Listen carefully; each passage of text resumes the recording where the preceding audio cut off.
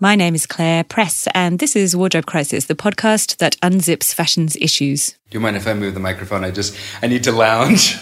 Devotion, darling. J'adore. My friends all feel that I'm afraid of you. I tell them all that they are because I love you. I think as humans, we are major forces to be also reckoned with. And I think creativity always flourishes when there is any type of crisis. That's been the absolute pleasure, is watching talented people who have skills far and beyond mine come together and work collectively. Einstein always said, nature has all the answers. Just look to nature, it has all the answers. Just because I happen to be able to source them easiest, I guess. I was buying original wool jackets from the 1950s. I was buying them at Portobello Market. And a one man's rubbish is another man's gold. For me, it was about age. It was about the attitude of people. And it's about how they're wearing the clothes, why they're wearing the clothes, and capturing a bit of their wisdom and empowering people to look at aging differently. Join me every week as we talk ethics, sustainability, and the business and madness of fashion. From who made your clothes to how they impact on the environment to the politics of personal style. We are so hot right now. My parents feel that this is a waste of time. I tell them go away 'cause everything is just fine. Fashion is everywhere, isn't it? I just was on my way home from a meeting and I saw a billboard for a new ice cream and it was called The Fashion Collection. What? Just made me laugh because I thought, come on, the relationship between an ice cream or a chocolate bar or coffee and fashion is pretty tenuous stuff, and yet fashion is everywhere and its perceived glamour is so attractive to brands when it comes to selling products, isn't it? Now, the Met Gala is just around the corner. It's next week. And that means there'll be even more fashion everywhere you look. It'll be on the nightly news. Your social media feeds are going to be clogged with who wore what. So this got me thinking about the huge influence of the red carpet on pop culture and how it all works, and also who, apart from the designer, creates these looks. Because make no mistake, celebrities do not dress themselves at these things. So what better time to share an episode about styling? In this one, you're going to meet New York-based fashion editor Laura Jones, who is fast carving a niche for herself as sustainable fashion's go-to creative. Australian born and bred, Laura was a head stylist at MTV before moving to New York. There, she's worked for all sorts of magazines, including one of my favourites, W. She has styled the likes of Alicia Keys and Rebecca Hall for red carpet events, including the Golden Globes and the Cannes Film Festival, which is also coming up in May. Actually, Cannes has been in the headlines this week with news that there will be a helpline for women to report sexual harassment at the festival this year. And I raise this because in this interview, Laura and I talk quite a lot about the Me Too movement and its context in fashion. We recorded this a little while ago, and it wasn't too long after the Golden Globes, so we discuss wearing black in solidarity at that event. But interestingly, in less than 2 weeks, I'll be off to the Copenhagen Fashion Summit. I can't wait. And there's going to be a panel in that lineup, which is titled The Well-Being of Models in the Me Too Economy. And I think it features Edie Campbell, the British Vogue cover girl and face of Burberry, Sarah Ziff of the Model Alliance, who is incredible. I love Sarah, and the casting director James Scully. So look, this is a very timely topic and it's not going to go away. Anyway, you're going to love my good friend Laura Jones. She's very considered and a smart thinker. She reads everything and is diligent about putting her work in context. She does a great job here of decoding what a stylist actually does, how they work on pictures and with celebrities and private clients. And it's just really interesting to hear Laura talk about what ethical fashion means to her and also how we might apply ideas of health and well-being to fashion. She also has a new venture. She's just launched a fantastic new sustainable fashion magazine online. It's called The Front Lash, and I'm thrilled to be featured in the first issue. I'm going to share a little snippet from her editor's letter. Laura wrote, "Beyond the fantasy and opulence of fashion, behind the smoke and mirrors, there is another side, and it's nearly as ugly as the fantasy is beautiful. She wrote, I've experienced and witnessed abusive and demeaning behaviour like The Devil Wears Prada, but not as redemptive. I've sat in boardrooms with marketing teams while they pick apart women's appearances, delineating their version of beauty. And I've watched sick and malnourished girls be lauded for their, inverted commas, fantastic figure. And she concludes, I've flown tens of thousands of unworn garments around the world, polluting on demand. So for anyone who thinks that styling and fashion is not serious stuff, this episode is for you. As always, thank you for listening, and please keep sharing on social media. I'm on Instagram and Twitter at Mrs. Press, and rating and reviewing in iTunes makes me happy. And I need cheering up because I've got a cold, which you can probably hear. Nothing for it but whiskey, I reckon. Welcome, Laura Jones. Thank you. I am excited that we got to do this in Sydney when you're having a whistle-stop tour of the sunshine. Me too. I'm enjoying the sunshine very much, as a matter of fact. We're good at that in Australia. You are. I wanted to start by talking about styling. If I think about ethical and sustainable fashion styling, I think about you, and I found you through that. And before I ever met you, I was glued to your work because there's not that many ethical and sustainably minded high fashion stylists out there. There are not enough, I will say that for sure. There will hopefully be many more in the near future. That word, stylist, I feel like we all use it a lot. Maybe we even describe ourselves as stylists when we're doing stuff on Instagram or whatever it might be. But as someone who is working on the front line of that industry, do you want to start by just telling us what it means? Like, what does your job look like day to day? My job looks very different day to day. No 2 days are the same. So I style many different things, be it a runway show, be it a red carpet event, be it an editorial for magazine, or be it a commercial campaign. And what does that look like? I mean, you pull clothes, you'd get models dressed in them, but there's a lot more to it than that from a creative perspective. When do you start? It starts either because I have an idea of something that I want to create, or someone has a job that they want me to do. And either way, it sort of starts with an idea and a brief. So let's just take an example. So let's say for an editorial shoot, either I'll be approached by a magazine, or maybe I'll team up with a photographer that I love to work with, and we will sort of come up with a concept inspired by either the fashion of the season, which will usually happen sort of after Fashion Week, or inspired by an exhibition or a song or a book or a movie or a TV show. However it happens, an idea is formed, and we want to sort of communicate a particular idea through a fashion image. The worst question ever is, where'd you get your ideas? It's the question you dread as, for instance, someone who writes books, when people just say that, where'd you get your ideas? Because the answer is everywhere, for God's sake. However, where'd you get your ideas, Laura? Everywhere, really. Do you know, for me, I tend to be quite people-centric in the way that I approach styling, which is probably why my styling has evolved over time. I started strictly in fashion magazines and have since moved into a lot more celebrity work. And really because I like people. You've dressed some very interesting women. I've dressed some wonderful women. If I rattle them off, because I can name drop, and then you don't have to. Yeah. For instance, Naomi Harris, Rebecca Hall on the red carpet frequently as ongoing clients, but then lots of people like Uma Thurman, Rachel Weisz, Katie Holmes, looking edgy. Yes, she was looking edgy. That was a fun shoot, actually. What is it about those women or the women that you work for that you look for when you're doing it? I mean, obviously, if a magazine commissions you, then you get on with it and do it. But to work repeatedly with someone like Rebecca Hall, who is a fabulous actress and I love, what is it about those women that makes you want to pick them? What are you looking for, and how do you work together?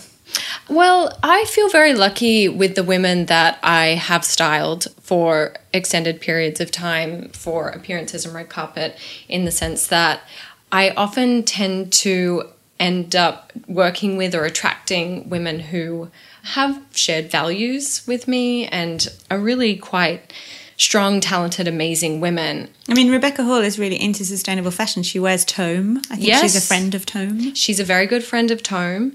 She's a client that is really fantastic because she really enjoys me introducing her to sustainable brands and is very happy to support them. And she's just a very thoughtful, intelligent human being. And she likes to represent her values across everything that she does, from her work to her red carpet. Why can't celebrities dress themselves?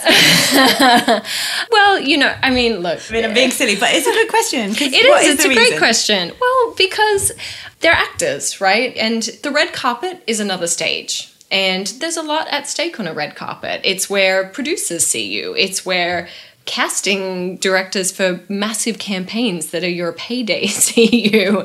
So why wouldn't you bring in an expert? If you're an artist, or if your craft is to be an actress, then you might not necessarily have either the time or the resources or the inclination to put in all the work that is required to look amazing on the red carpet. And actually, it's also, there is in this culture that we live in a climate of relentless criticism. I was once asked by Who magazine or something, one of them like that, maybe it was NW, some magazine like that, to be on their thing that was hot or not. And I had to look at all these pictures of celebrities I'd never met and judge them. Isn't that horrible? I did it as well. You know, when I was... I tried not to be a bitch, but, you know, I had to pick, like, hot or not. And I thought, well, actually, I think at the time I thought it was quite fun. But it's not fun. You're talking about an individual who is vulnerable and not enjoying the scrutiny, no doubt. You know, we always think actors are full of confidence, but I think most of it's a performance. Oh, my goodness. It's all a performance. But with all that looking, isn't it? Like, who failed? Fashion police, all that stuff. It's a high-pressure environment. Well, it's interesting because my first big celebrity client was Alicia Keys. And I met her when I was working at W Magazine. And W Magazine within the fashion industry is obviously really well known and very well respected, but it's a niche magazine. And we were talking to a very niche audience who unequivocally rejoiced everything that we did. So then I moved into arguably one of the most famous female singers on the planet. And, you know, the types of appearances that we were doing would attract a huge audience, and with it came a type of scrutiny and criticism that I had never encountered before. And also the people and the broader community that doesn't get, in inverted commas, the fashion look. So often I will look at, for instance, someone at a red carpet event, like an award ceremony, and think, oh, they really nailed it. Isn't it wonderful? Look at those and then Selena a broader Ruffles audience hates it. And wearing pants and looking so cool. And yeah, the broader audience is like, yuck, where's the pink dress? Well, that's what happened to me, essentially, is that within my bubble of contacts, we were like, this is fantastic, we love this is amazing. And then I would do the horrendous thing, which don't do it, of reading comments online. Never read the comments I online. mean, it was, and of course it's sort of an addictive, like, hate act that you do. And I would read it, and a regular audience hated it. I mean, not always, but sometimes that would happen. This is such a fascinating conversation because I think I've just admitted to being culpable to part of this culture because I did that hot or not job, but I didn't get paid. You know, I was invited to come and do this bitchy scrutiny thing, and I thought, oh, fun. We all do this to a lesser or greater extent, and I think that the more you're conscious of it, the less you would do it in public. But I think there's a voice in our mind that plays, not sure about that, or, oh, that's wonderful. This culture is actually toxic, and I've been writing quite a lot about the impacts of trolling and online bullying in terms of the feminist conversation recently, and I think we are doing ourselves such a disservice to let this negativity in when we look at how people look, aren't we? For me, it's absolutely horrendous. And in that example that I just gave, and not, you know, I don't want to make it seem as though we were hated on all the time. We absolutely weren't. And I'm very proud of the work that we did. Of the bitchy bits, they get in your brain. They get in your brain. And for me, I mean, at the end of the day, you know, I can see my work. But as you say, a lot of people don't know what a stylist does. So really, the talent that I'm dressing, it's their face front and center, and they're wearing it and they're receiving that every day. And it doesn't matter how successful you are or how much money you make or how many accolades you get. Having people speak about you in that way is going to hurt your feelings. It's not going to make you feel good.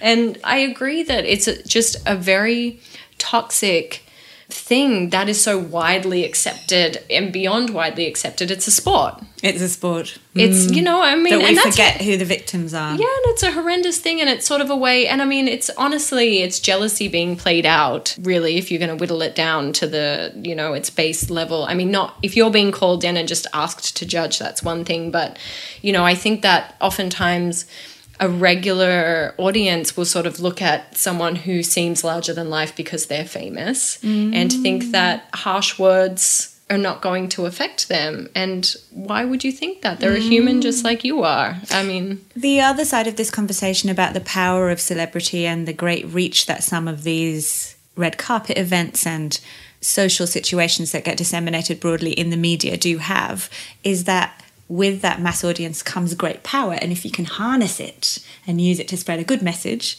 whether it's about body image diversity or, as we're thinking now, you and I, about sustainable fashion, that is gold, isn't it? Like if you can get some ethical fashion or a new emerging designer label with a good message on one of these very high profile women, it's worth a mint, isn't it?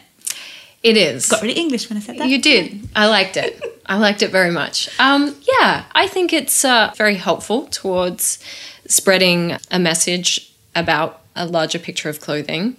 You know, I think the key to that really comes down to accompanying the appearance with a little bit of education if you can, if you have an opportunity to do so. You know, I think just seeing the brand isn't necessarily going to, you know, a larger audience may not put two and two together, or it might not switch on a light bulb for them. But I think a little bit of tiny bit of education alongside a huge appearance like that is incredibly powerful, and it's exciting when it happens. The big obvious example of someone doing really good work in that space is obviously EcoAge and Livia Firth. Yes. Because that conversation's big, isn't it? Definitely. I mean, people start talking about it and loving it, don't they? And it's all over Instagram and people talk about it.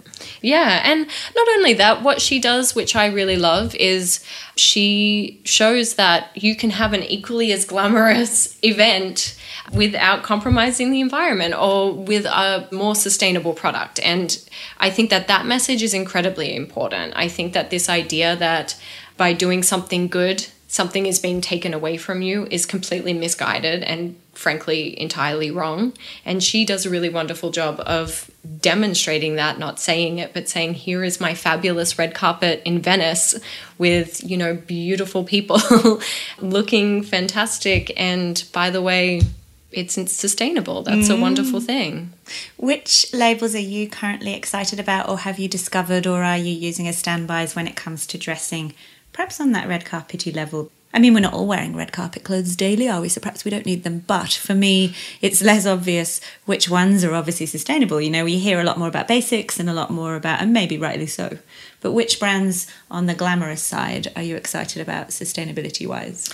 Well, in the spirit of visiting Sydney, I am very excited about Kit X. I use Kit X as much as humanly possible because I think she's really fabulous. And she actually is a wonderful example because her collection really runs the gamut from red carpet worthy dresses all the way to things that you can feel fantastic in your day-to-day. So I really like her, and I think she's quite wonderful in that sense. I also, you know, I am a really big advocate for vintage pieces as well.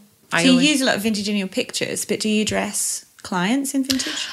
Dressing someone in vintage requires the right talent and the right vintage. So a little less so these days. I used to a lot more, but I'm always looking out for it. It's just a matter of finding the right combination of things. And of course, for the red carpet, Tome, our friends Tome, they're wonderful. And Prabal Gurung is another one who's fantastic. He's definitely taking important strides towards sustainability. And he has a wonderful philanthropic arm of his company, and he does fantastic red carpets. And also just great sweaters and pants for, you know, for everyday people. So there's definitely designers that I get excited about. When I'm prepping for a big event, I will certainly make an effort. I sort of start with my favorite sustainable brands. You know, I start there and then I will move to a bigger picture. But bear in mind, you know, Armani is someone I work with a lot, and they're very slowly starting to, you know, try to become a little more sustainable. They eradicated fur. Gucci is a part of Kering. They're really trying to become more sustainable. So whilst some of these bigger houses are definitely not perfect from top to bottom.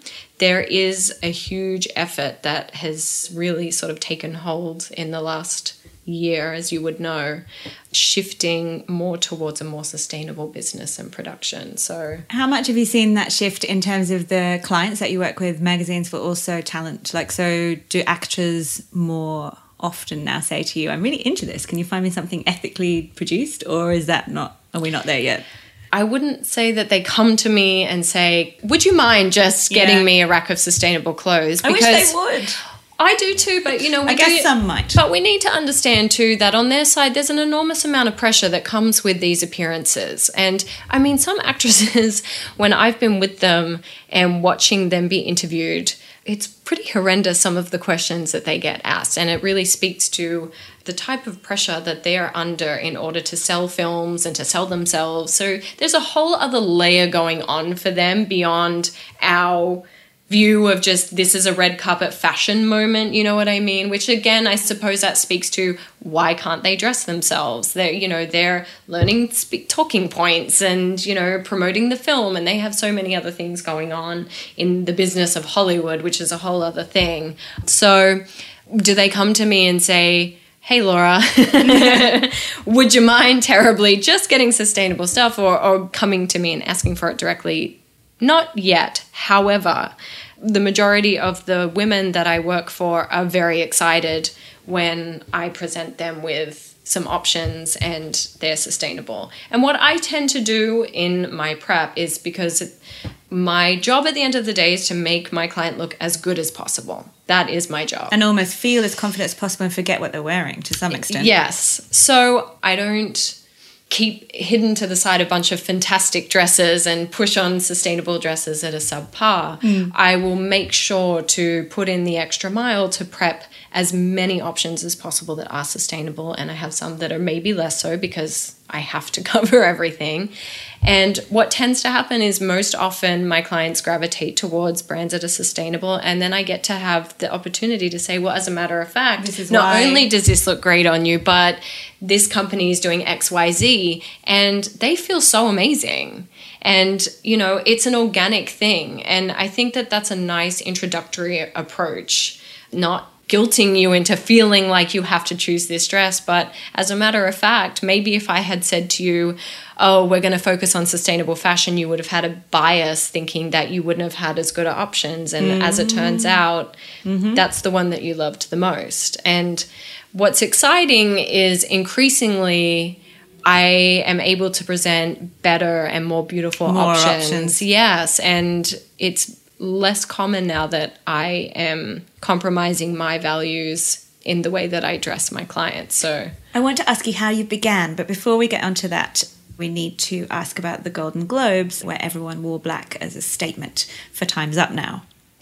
It made me think so much about the power of clothes. And, there was quite a lot of criticism to begin with. Oh, it's just a dress. That's not going to do anything. But when it unfolded how much the campaign was multi-layered and that there was real teeth behind it, and it was about money and about a fund and about real change and not just Hollywood, then it just becomes this amazing thing, right? Fashion was almost like like the teaser. I mean, a uniform holds enormous power. You wouldn't send the military out in their Sunday best or as a hodgepodge group that aren't matching. I mean, a uniform has power. It's, however that looks. That's no different to a school uniform, which we don't have in the States so much, but in Australia you have a school uniform or police officers or the military or a doctor's uniform or whatever. So it's a show of unity. It's a show, it's a show of unity. And unity is really powerful. Community is really powerful. I mean, there's power in numbers and there's a sense of solidarity. So I'm always somewhat amused and also a little bit shocked at the way that fashion is so easily dismissed. But I think it has so much to do with the word fashion. It's just clothing. And clothing is a uniform and it's a comfort and it's, it provides warmth. I mean, it's so multi-layered. So I actually forget who wrote this wonderful quote, but it was, clothes won't change the world, but the women who wear them will. It's an Instagram favourite, but it's true. Yeah. And yet the clothes are the visual package, and often the first statement that you make, you can't shy away from the impact of first impressions. I mean, our eyes make judgments. Yeah, and I mean, if you take that quote, all of those women were finding a way to non-verbally communicate to each other, I support you. And that has the ability to then empower each of those individuals in feeling like they could come forward and behave or say or act however they felt would help their cause. So, yeah, there's like a dialogue that is sort of happening that's non-verbal. But also as a symbol, it was such a good talking point opener, wasn't it? It was almost like you couldn't escape the conversation. And that whole thing of trying to subvert the red carpet silliness of who are you wearing, who are you wearing, who are you wearing? In this case, it couldn't be that. People had to ask, why are you doing this? Well, exactly. Which is, it's so great.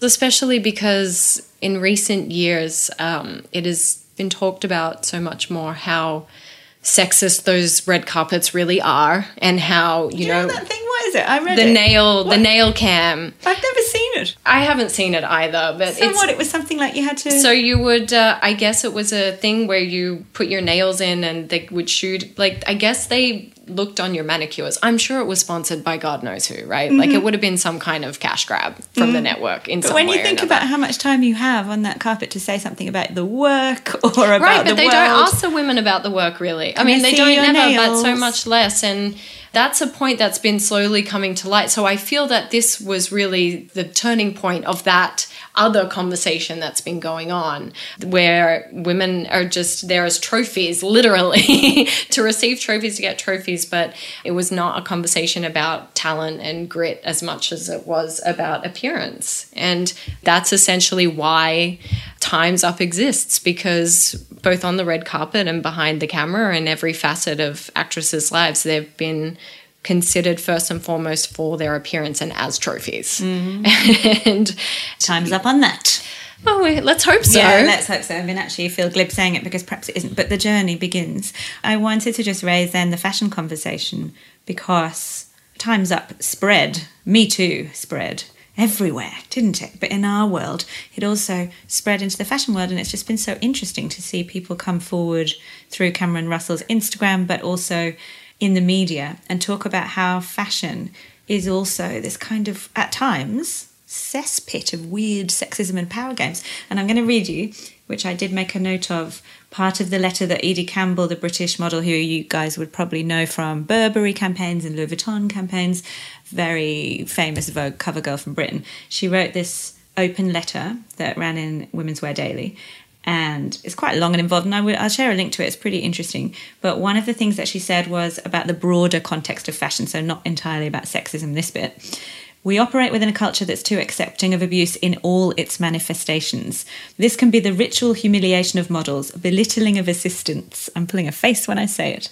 Power plays and screaming fits. We've come to see this as simply part of the job. And then she wrote, there's no line between the personal and the professional in my work. Work to me doesn't look like work.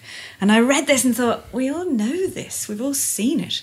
Now, I haven't personally seen sexual harassment on the job, but this stuff, the belittling and the craziness and this power plays, yes, I have. It's rampant. I mean, it comes with the territory, and it really is horrendous. I certainly, throughout my career, have had the pleasure of working with a lot of my heroes. All I ever wanted to do from the time I was maybe 13 or so was to work in magazines and work in fashion, and specifically a stylist. I do not know how I knew what a stylist was. I cannot recall how I got that information. This was sort of preliminary internet. We didn't know all that much.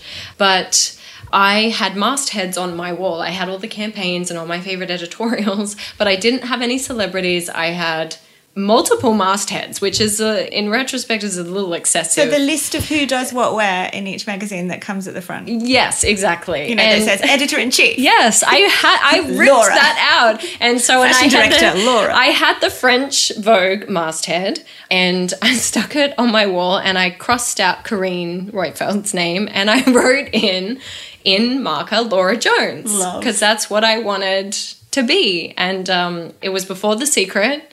I think I invented the secret. I would love to know when that check's coming. So this world to you is a world of magic wonderment. It was. It really was. And I worked incredibly hard to get myself to New York and to get myself the jobs that I got. And I mean, I got very lucky and worked really hard. So once I entered the industry, I met so many of my heroes and I felt so lucky, but I also witnessed a lot of things that I was really taken aback by. And as an outsider, I always sort of considered myself an outsider because, I was from Australia and I was working in New York and London and Paris and all over the place. And fashion is definitely a real club. And it's sort of by design makes you feel like you have to be indoctrined into a club and accepted. So the fact that I would see dynamics like what you're talking about of a bit of bullying or taking advantage of power that was going on and that it disturbed me really just made me feel like I didn't quite understand or belong to the club. Even though deep down I would think, I know this is wrong. Like I would definitely see dynamics and think immediately this is wrong. And we're talking about what sort of things?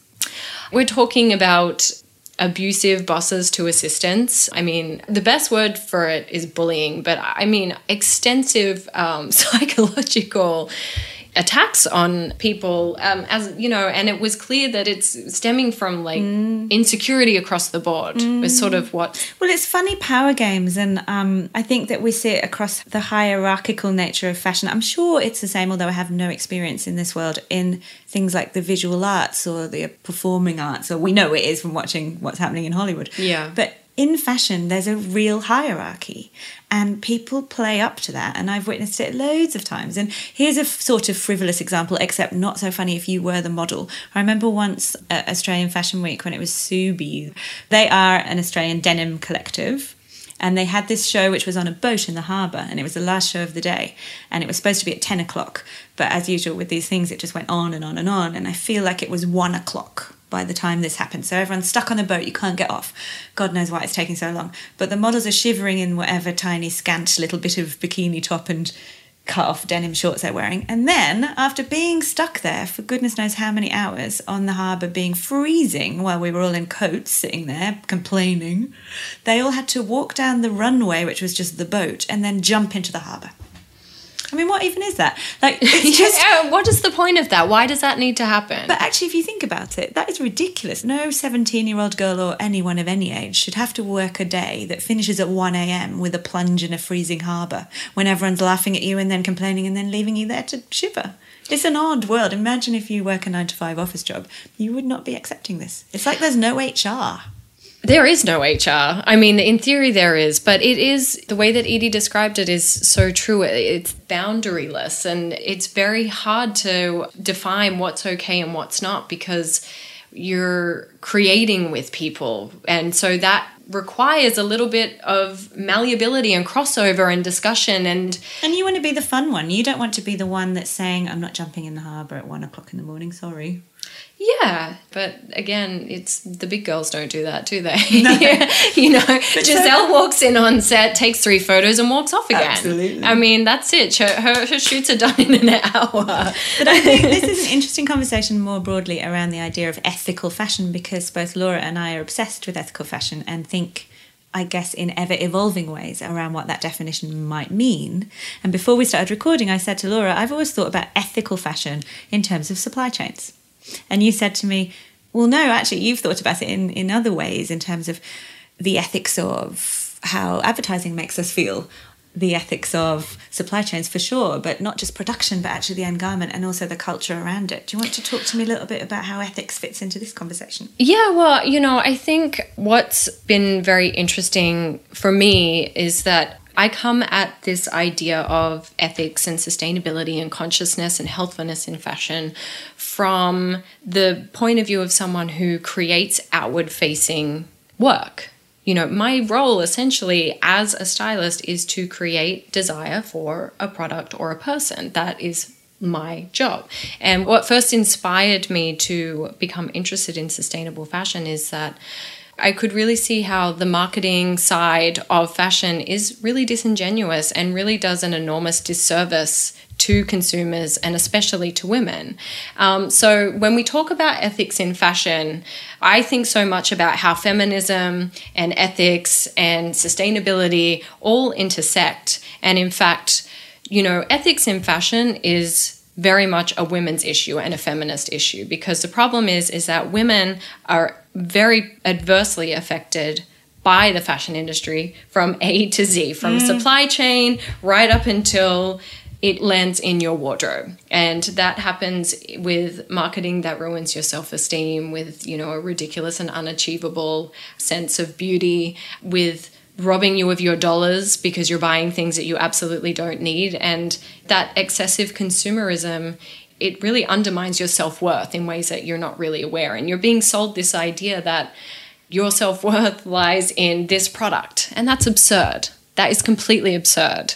I very much believe in creativity and expressing yourself, and clothing can be a conduit for that, but it can't be the only one. And there needs to be the ability to discern between what is expression and what is someone telling you is your expression. And it's very difficult to do that. So not only, you know, do we have millions of women in modern day slavery making this clothing, we have millions of women entrapped, I'm not going to say enslaved because it's inappropriate, but also entrapped and in a prison of a different kind. And it's a women's issue across the board. And that actually is what I think about most often and what really worries me. And I think that imparting that message is important, and getting women to realize this and start to process that and use that as a way to inspire them to sort of change the system and to say, you know what,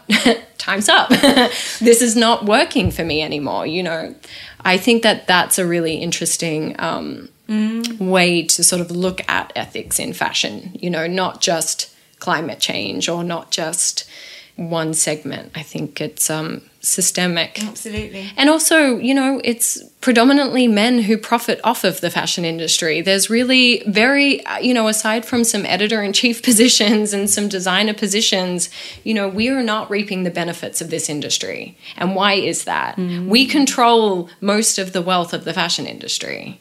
And yet, what are we getting out of it? It's interesting because I think that we mentioned earlier this idea that fashion can be, or perhaps we didn't, perhaps it's always just in my head because I often think of it and often experience it and hear it, that fashion's just frivolous and fashion doesn't matter. And if you want to change the world, go and work in politics or go and be a scientist. But actually, these conversations do need to be had more often. We need to apply those things like philosophy, like economics. We need to apply those methods of thinking to the fashion space and to try to shake it up and reinvent it, don't we? And we can.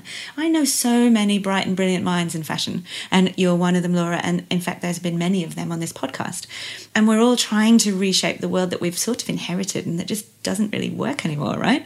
It's true. And I think that I really think about it from a point of healthfulness in fashion. You know, I like it when you say, yes, economics. I love to think about the economics of it, and I love to think about the philosophy of it and where health plays a role in this. Like, fashion can be incredibly unhealthy for you in these exact same ways eating junk food is unhealthy for you, and how that manifests might be slightly different to food in the symptoms, but the problem is still the same. And I think that it's a really effective marketing tool to frame fashion as frivolous. Bit of sugar to coat your life. Yeah, don't worry about it too much, darling. Yeah, exactly. Don't worry about it unless you're going to spend a whole lot of money on it. You know, I mean, I drive my husband totally insane because I will obsess over the philosophy of everything that we're doing, and I like, see just buy the vegetables. It doesn't have to be a massive debate. I can just see him just dying a little bit inside sometimes when he's like, so are we buying the pen? I mean, what is the outcome of this tangent that you have gone on for 2 hours? So I understand many people do not have the wherewithal all the time to do that, but maybe we could learn to introduce a little bit more thoughtfulness in all of our purchases. I love this thinking, and I also love that you mentioned that idea of health, because I don't think I've ever introduced a conversation about fashion through that lens of health, maybe about mindfulness, but it's interesting just to look at it from that perspective. And we have got this obsession, haven't we, as a culture, with the healthy body and also a little bit with the healthy mind, and yet we haven't really kind of extrapolated that into this idea of what fashion means. You're trying to shake it up in your own way with your new magazine. I'm calling it a magazine because I'm so old school. You're not printing it, right? We're not printing it. Shall I call it a site?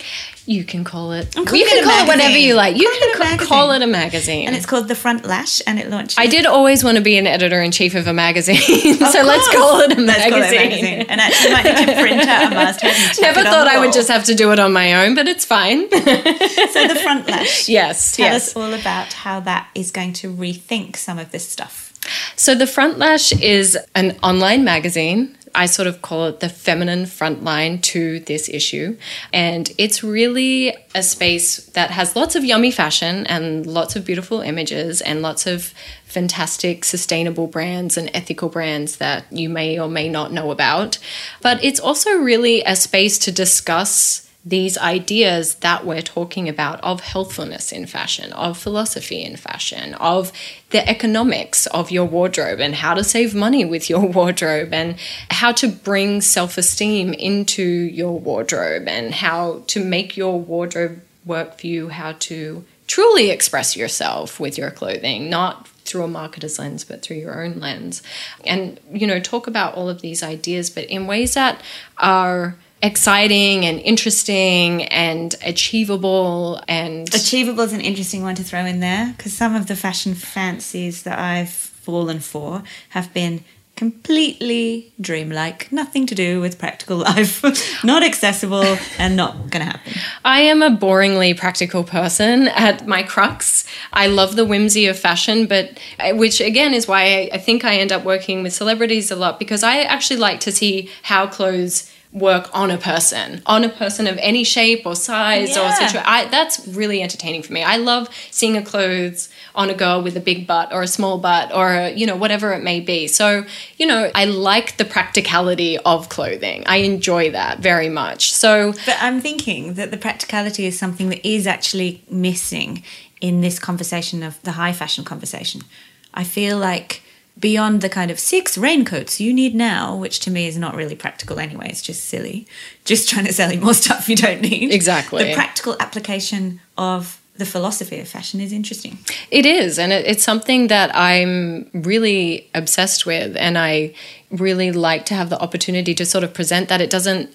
It's exciting to me. It's a creative way of looking at clothing. And the front lash to me is really sort of taking what initially was a problem in my mind, so the problem of ethical or sustainable or conscious clothing, and morphing that into a way to have a really creative space and look at new ideas and look at new ways to approach the fashion industry, look at new ways to approach dressing, looking at new ways to approach shopping, and sort of take the idea of fashion, which we call a creative industry, but oftentimes it isn't, and bringing back that creativity. So I like it because I think sometimes there can be a sense of, for women, that they have a sense that if they shop ethically, that they're missing out.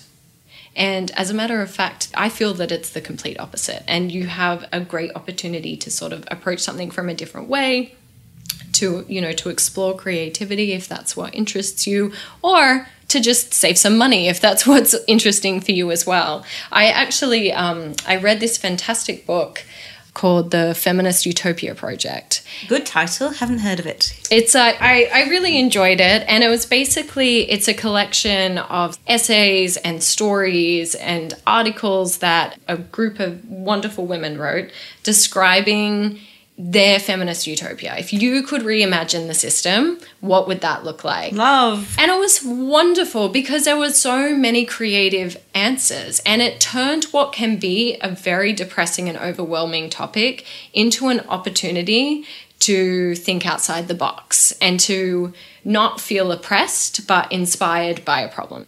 I love the creativity of problem solving. I think that that's really exciting. And I like that the site is an opportunity to sort of bring in a lot of different brilliant minds and present like some different potential solutions to problems and present it to the everyday person who does not have time to sit and spend hours upon hours deliberating on how they're going to change, you know, X, Y, and Z in their behavior and their wardrobe to solve this problem, but to just sort of be inspired and maybe bring a little bit of it into their own lives. One of the most interesting things about this moment in time, which has obviously come from technology and it's been building, but is this idea that we don't have one story anymore. That whole behind the velvet rope big fashion thing, since we've lifted that rope, everyone's got access to that. And we've talked a lot in the media about the democratization of fashion, that you can watch a show on a live stream. You don't have to go to Fashion Week, and everyone can participate on social media. But the other side of that, which I find very interesting and exciting, is that all these magazines and new creative voices, and purely creative voices that are largely unsullied, because you're not going to be that rich, let's face it, by commercial pressures, can explore this stuff in ways that's how I got into mags in the first place. That's why I loved magazines, for those unique voices, for those wacky, crazy shoots, or those really artistic people expressing themselves. And I feel like we lost that a bit, but now it's coming from independent magazines. Anyone can do it, really. It's true. It's absolutely true. And nothing is more thrilling to me and inspiring to me than watching anyone in any sense take a little slice of their world, recognize that they're not thrilled with it, reimagine it, and then just do it. I mean, honestly, people do it in the smallest and the biggest ways every day, and I get such joy from watching that. I try so hard to do that as much as I can in my own life, and I just think that there's really nothing better than seeing that happen. And, you know, as you say, the aesthetic of fashion has moved away from the flamboyant, but there's no reason that creativity cannot be injected in other ways. I was thinking when you said that about Elisa Goodkind, and if listeners haven't heard the podcast we did early on in series 1, there's a fantastic interview with her, and she is the woman behind, or one of two women, her and her daughter, behind Style Like You. And she's also going to appear in the Front Lash. Correct. But she says this fab thing, which is disentangle style from fashion. Exactly. And that is a lot of what the Front Lash is about, because that's what I did as a stylist. You know, I had to, before I could get to a point where I'm sitting around thinking about the philosophy of clothing and becoming an editor-in-chief of my own magazine. I just had such a realization today that I did that. I just want to take a moment and go, why, thank you. Finally. So embarrassed. But yeah, I mean, my own stylistic journey, or however you want to put it, going from a hardcore fashion consumer, and I mean totally hardcore, you know, every new clothing every week type of consumer. And were you that one who saved up all your little wages from working at a magazine in your early 20s and blew it on shoes? Oh, absolutely. I mean, it was horrendous. So I would say that I was definitely a fashion addict and had swallowed the pill. So, you know, that journey from that person to the person that I am today was not quick. And I had to disentangle a lot of beliefs that I had from being indoctrined in the fashion system and being marketed to. Even whilst I'm creating the images myself, I'm also being marketed to. And that's not an easy thing to do. That's not an easy leap to take. You know, in these conversations, we can sort of break it down on the other side and say, you know, oh, it's easy. Just don't listen to marketing anymore. That's absurd. Marketing is everywhere and we've grown up with marketing. So that's not going to happen. But, you know, my own journey was basically learning that exact lesson. And the Front Lash is really about sharing everything that I learned on that journey, and in a way that is hopefully accessible and helps you to, maybe you'll find a part of it that you can relate to your own life and sort of apply it. So it's going to be my new favourite thing. I hope so. I can already tell. I hope so. Thank you, Laura. Thank you. What a lovely, lovely conversation. Even though we actually talked about some hectic, nasty things. And yet, I feel like we finished up with a very inspiring idea that slowly is how evolution happens.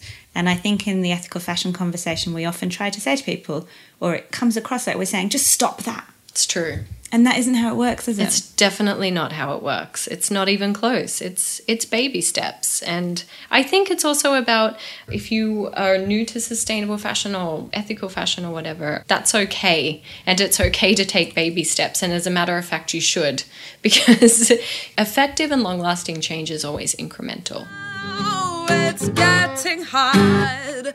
My parents feel that I'm different and you. I tell them all that they are wrong because I love you. Thank you for listening to Wardrobe Crisis.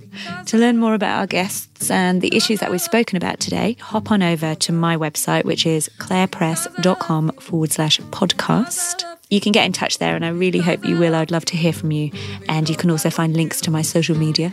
And finally, if you're enjoying the show, please head over to iTunes and subscribe. You know what they say, first in, best dressed. Subscribers are first to find out when there's a new episode, and it also helps other people discover Wardrobe Crisis, so I'd love your help with that, because the more people who switch on to ethical fashion, the better. Music is by Montaigne. She recorded this special acoustic version of Because I Love You, which is from her Glorious Heights album, especially for Wardrobe Crisis. How good is that? Thank you, Montaigne. Because I love you. My parents feel that this is a waste of time. I tell them we're okay. I won't admit that I am blind. My friends all feel that I'm carrying a still. I tell them all that they are wrong. Because I love you. Because I love you.